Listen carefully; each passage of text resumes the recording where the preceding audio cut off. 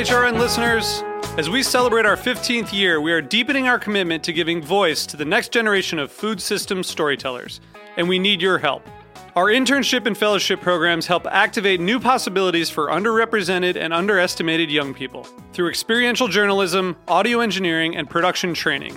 Through these unique programs, HRN helps food equity stewards build essential workforce readiness skills that expand their potential and foster economic mobility. Please consider supporting these critical programs. And with a minimum donation, you can be entered to win a dinner for two at an amazing restaurant in one of 8 cities and tickets to a concert at a great venue in one of those cities. We have incredible partners across the country who have donated, as they also share our passion for helping to educate the next generation of food systems storytellers. Check out heritageradionetwork.org/15 to donate and enter to win today. That's heritageradionetwork.org/15 to donate and enter to win today. And make sure you donate before March 31st. Thank you. Cutting the Curd has been brought to you by Academy Opus Cassius. The Academy Opus Cassius is the cheese industry's unique center for professional development, offering both practical and classroom training in the heart of France. For more information, visit academy-mons.com. That's academie-mons.com. You're listening to heritageradionetwork.org, a nonprofit member-supported radio station. We're millions strong, with folks tuning in from over 200 countries. We are education. We are entertainment. We are the future of food. May is our membership drive. Become a member and support us while receiving e-newsletters, advanced invites, special discounts, and a membership card. We need your support. Visit our website and click the donate button to become a member today. Thank you for believing in us, and enjoy the show. You're listening to Cutting the Curd, hosted by Ann Saxelby.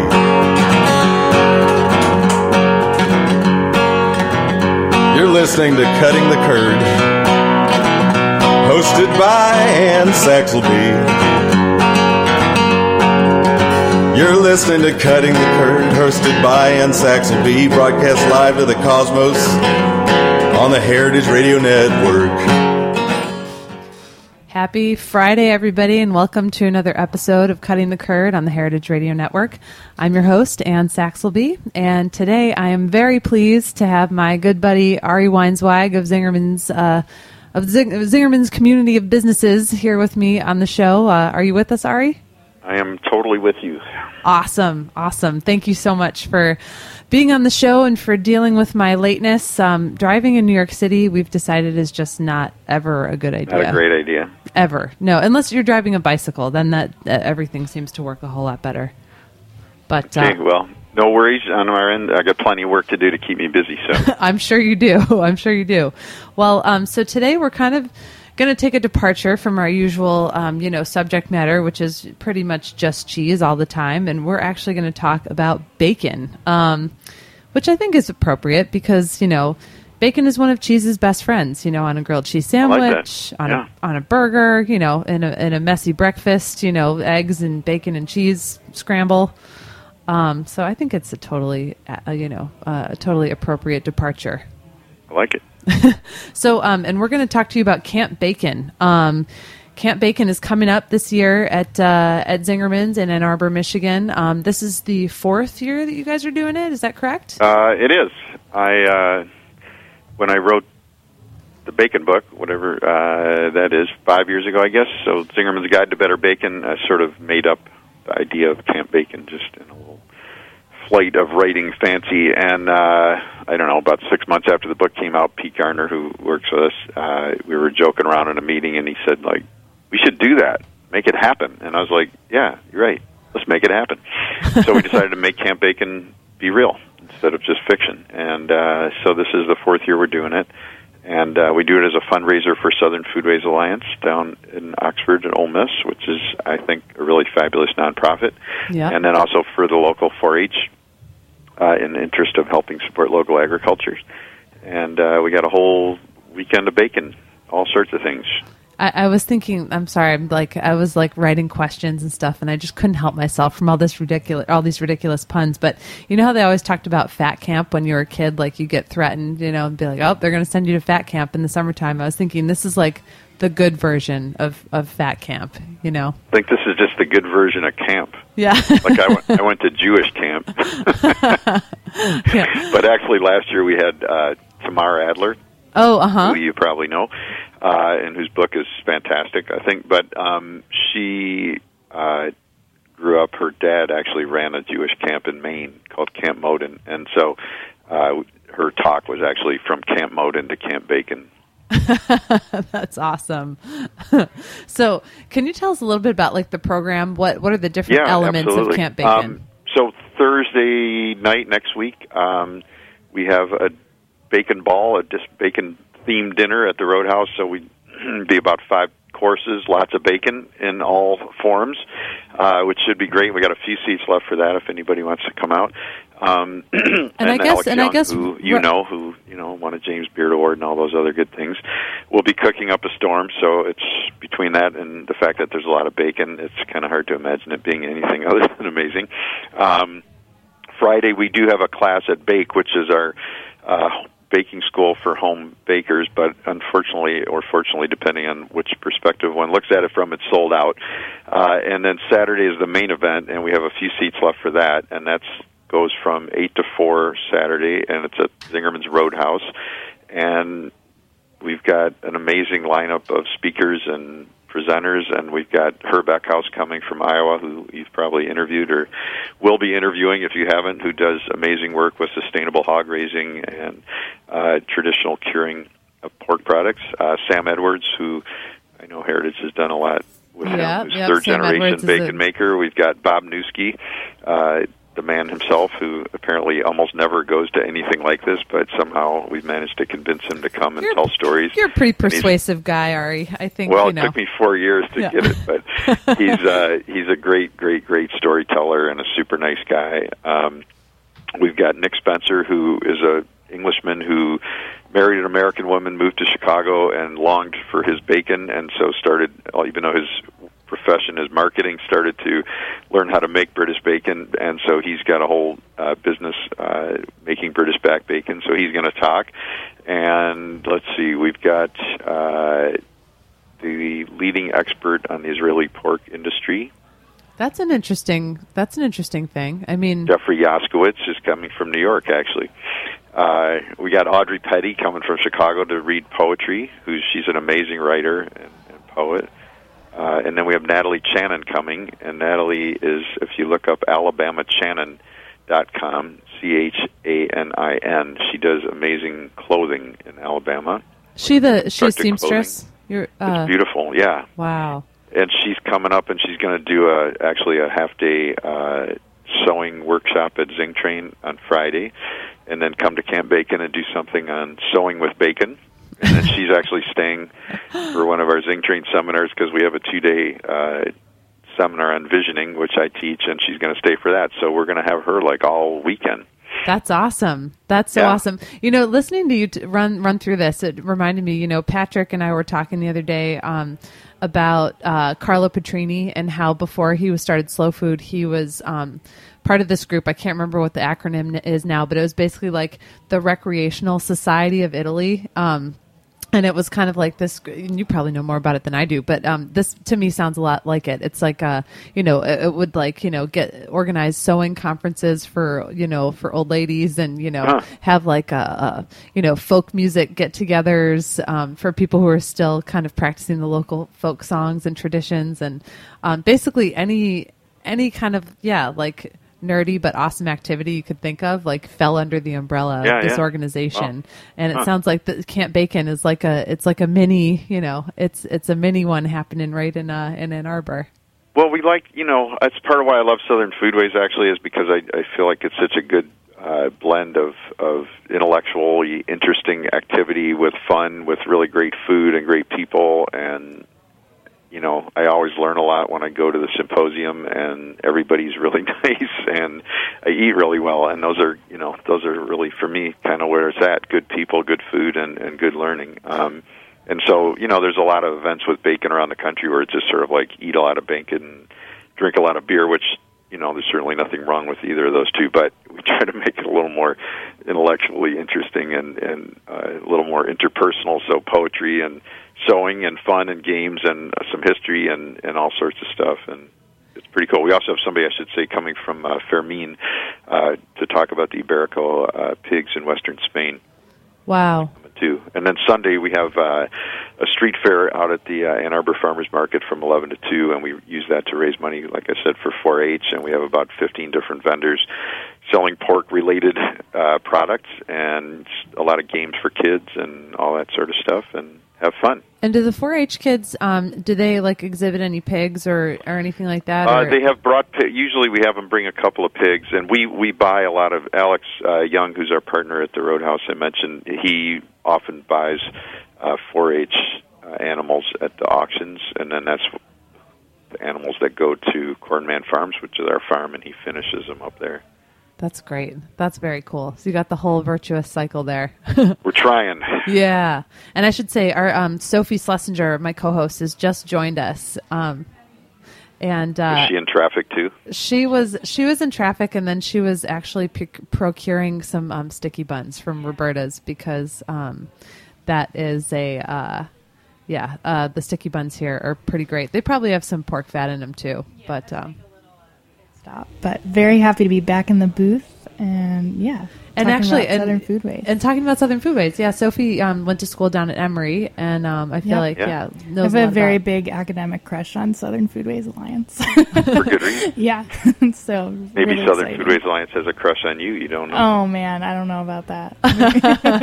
We were just talking. Yeah, we've got to get down to the symposium one of these years. That would be really cool. Well, I think actually it's time to take a really quick break, but when we come back, I'd love to talk with you a little bit more about some, get into the nitty-gritty of bacon, different varieties and such. So stay with us. We'll be back in just a minute on Cutting the Curd.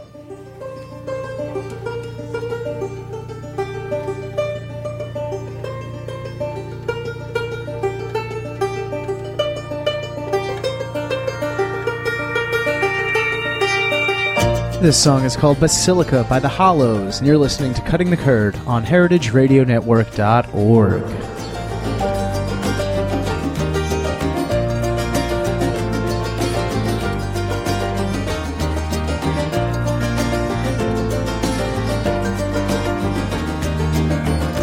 Change is coming around the bend, shotgun wedding and a story penned about a bishop who gave up his soul to feed a girl from the finger bowl.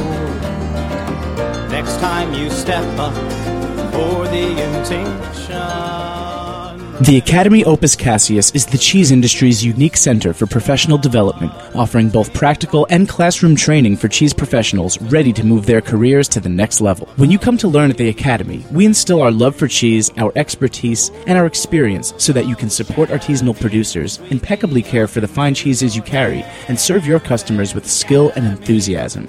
We integrate hands-on practice, formal instruction, and classroom discussion in all of our courses. The Academy's programs are offered at the Mons Fromagerie in the heart of France, where cheese undergoes affinage and cheeses are received, prepared, and shipped. Several Mons retail shops are nearby. The surrounding countryside is the home to producers whose excellent cheeses are cared for by the Mons team.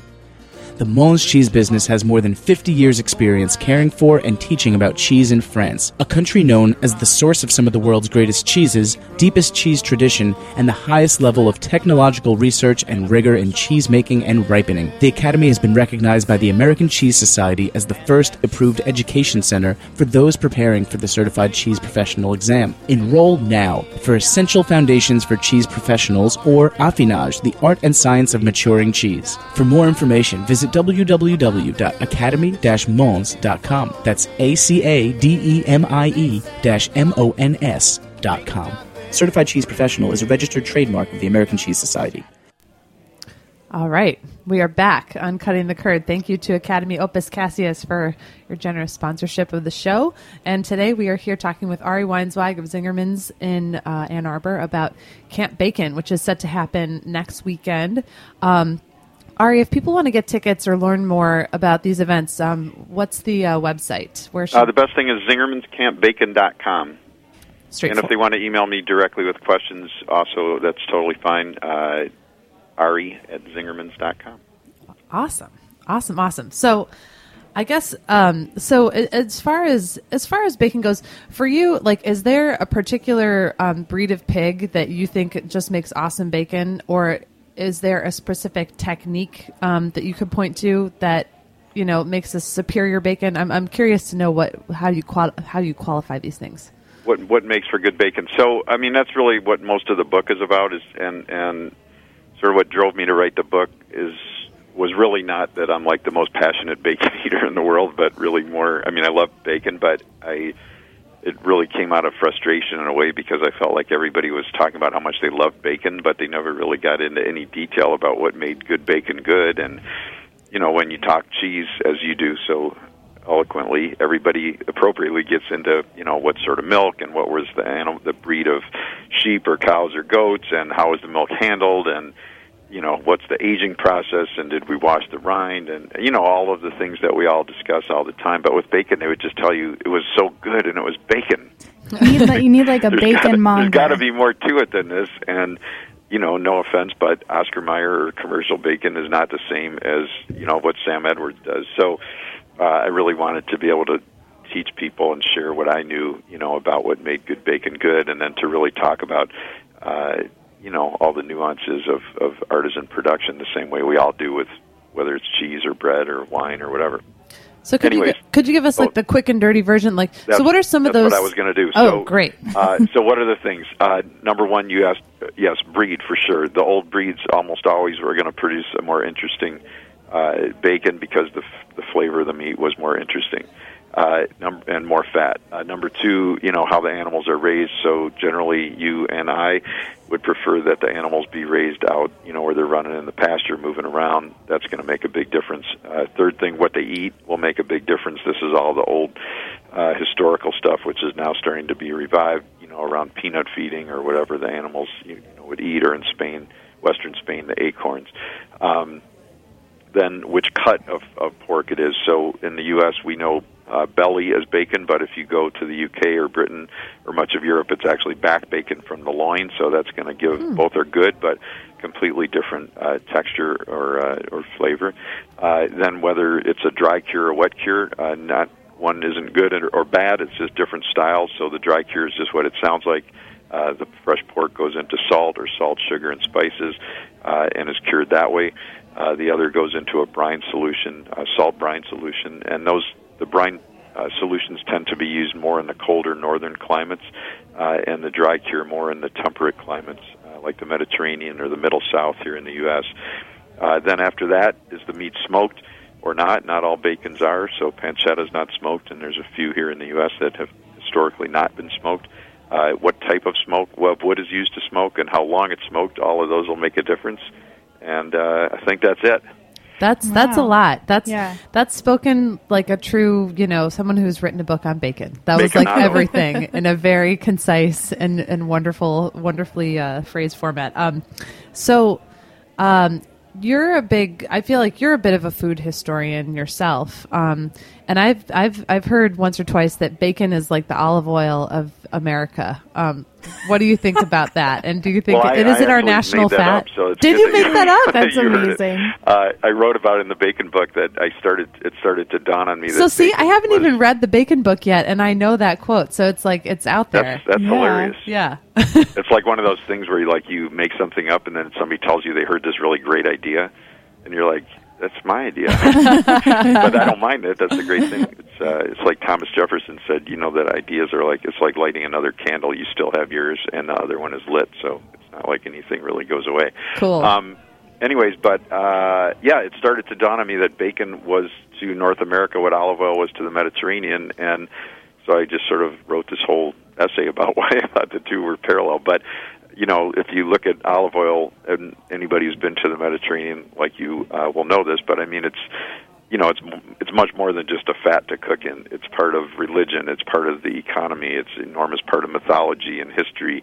It's really the key flavor ingredient in so much of the food It's the major trade product, et cetera. And so when I started to look at bacon, I'm like, other than observant Jews, Muslims, or vegetarians, really, bacon serves the same role here. I mean, and when you start to read into the history, pork bellies and bacon and pork showed up throughout as the major economic engine driving the economy. It was, it's still the major fat that's in the food, and everybody loves it. It's in all the legend and the lore. So I really started to look at the two as the same. And of course, I grew up in a kosher home, so it was not what we ate, but yeah, certainly a lot of other people did. It's called the gateway meat for a reason. I feel like. Yes. Yeah. I agree. I wrote about bacotarians in the book, which are the vegetarians who only eat bacon and then non-meat items. We have quite a few of those. And the book is so exciting to me too, because I get in such a fluster and I get so upset when people say there's no food culture or food history in the United States, and they'll look at a country like Italy and say, we don't have examples of food that kind of infiltrate the economy and politics and social structure, et cetera. But like you just said, here's a great example of that. And I think that that's such an important thing for us to have on paper. Yeah, no, I mean, we definitely do. It's, it's just that because so much of the eating style here is, like in Europe, it's, for better and for worse, I mean, things are where they are, and they've been there for centuries, and so, the microclimates, the environment, the soil, all of that impacts the food and the eating. But here you have this huge overlay of immigration that, is a huge factor that really didn't exist there, although it's starting to now, even though a lot of people seem to be in denial about it. But right. But we had this huge factor of immigration, and then because industrialization, sort of took over in the 20th century, then that sort of flattened so much, and a lot of things survived, like that you and I learn about through Southern Foodways Alliance or through the artisan products that we all work with. But it definitely leveled, so to speak, the culinary playing field.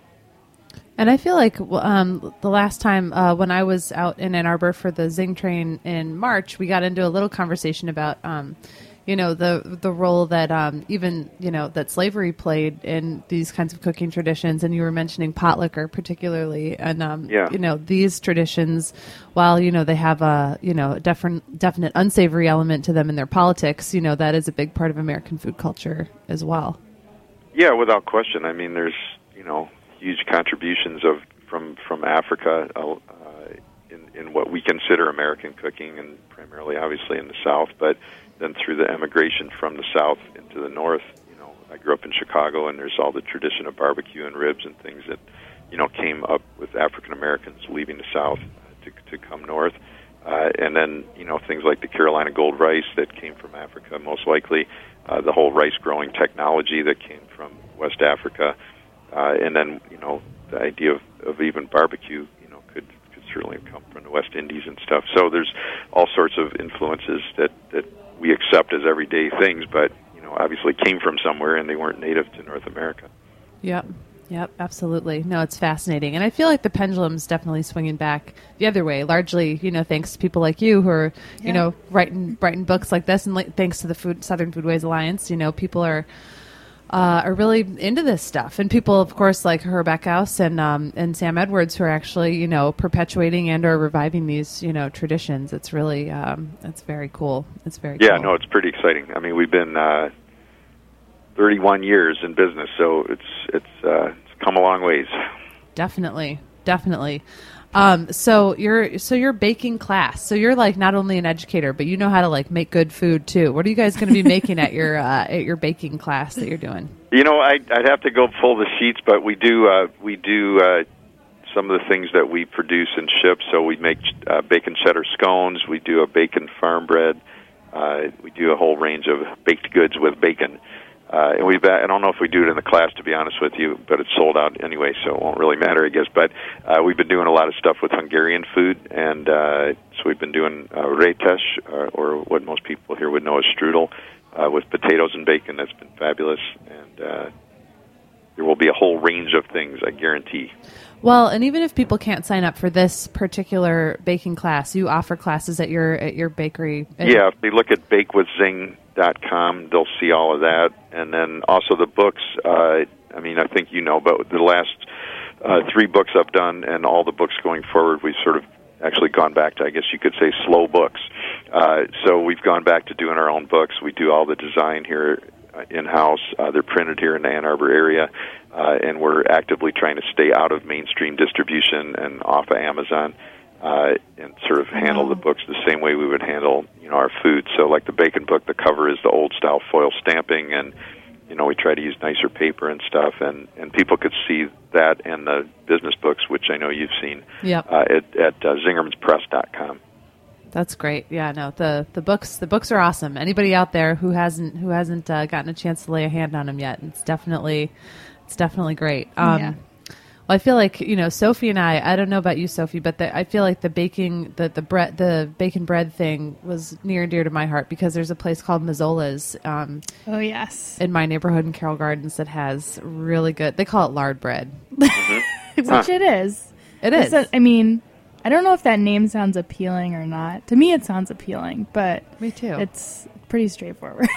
Yeah, I feel like there's nothing better. Actually, when I was moving to New York, I made a list of all the neighborhoods I wanted to see, and then I picked one attraction in each neighborhood to kind of get a feel for it. In Carroll Gardens, it was the lard bread at Mazzola Bakery. And I'll never forget one of my first trips to Brooklyn, sitting on a brownstone stoop and eating this bread that's essentially just like a heavy log of cheese and pancetta and soft, buttery bread, like rolled. Yeah. It's really dense. Next time you come to New York, Ari, we're going to have to cook. We're going to go. We're going to go. We at the Roadhouse, we do. I found in a early 20th century cookbook this thing they just called it fried bread, and because we do the old rye and Indian bread, which we call Roadhouse bread, which also was known as thirded bread from the 17th, 18th, 19th century New England. Cooking is a mix of rye, wheat, and corn with a little molasses in it. And so we basically fry it in bacon fat, and we do that for breakfast at the Roadhouse, and it's pretty amazing. Yeah. Wow. Got to go back. I only got to have dinner at the Roadhouse. There's so many reasons to return.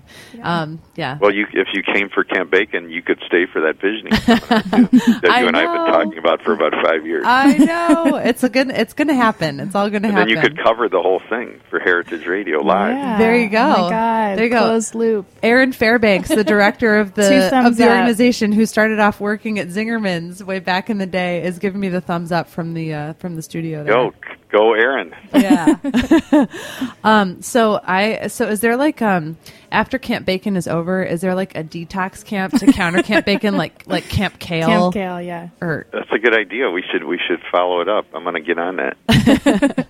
You can tie it in with your farm. Absolutely. Well, the thing is that you I think, was it 2 years ago or 1 year? I can't remember. We did. Joe York from Southern Foodways was here, and we arranged. There's a local film festival. Michigan Theater is one of the those old beautiful theaters that's been redone, and it's a nonprofit, and we do a lot to support them. And they have a film festival called Cinetopia, and I guess it was last year, and they it happened to be the same weekend as Camp Bacon, so we arranged for Joe to go and do show like 4 of his films, and I went with him. And so we had been at Camp Bacon all day, and then we went immediately from there over to this theater where they were showing his films. And so it was that really bad feeling where you were like smoking in the car and all of your clothes smell, and you don't notice it until you go home and no one else has been in the car with you. You're in a neutral environment. Yeah, exactly. So I felt like we walked into this room and we just smelled so intensely of bacon. It was really quite It could be worse. It could be a lot worse. I wasn't complaining. It was just a little awkward. Yeah. I would say that's an added benefit. Your clothes are perfumed with bacon as a result of the conference. You're marketing your product basically by your aromatic activity. So. Absolutely. Yeah, there are a few things in the world that entice people more than the smell of freshly baked bread or bacon frying. Yeah. Yeah. I agree. We've been cooking Newski's bacon, I think, literally every day at the deli since we opened in '82. So and we open at 7, so it means the bacon is cooking by 6:15, whatever. Oh, and man. I realize there's kids who grew up down the block, and that's the smell that they would have had every morning. Lucky kids. Yeah, absolutely. All right. Well, we're out of time for today's episode. But Ari, thank you so much for not only being on the show, but for dealing with our lateness due to our crazy Bushwick traffic. And everybody should check out Camp Bacon online, or even better yet, in person. It's a great event. It supports great organizations, and yeah, thanks for doing what you guys do at Zingerman's. It's just awesome. Thank you. And yeah, we'd love to we actually have somebody coming from Australia. We got people coming from the West Coast, from Canada. So it's really a great event. And Ann Arbor, for those who don't know, we're 25 minutes from the Detroit airport, so it's really not that hard to get to. And Zingerman'sCampBacon.com. Zingerman'sPress.com for the books. Perfect. Awesome. Okay. Thanks, Ari, and we'll talk to you real soon. Thank you, guys. Have a great day. Get some of that lard bread. All right, you too. Thanks for listening.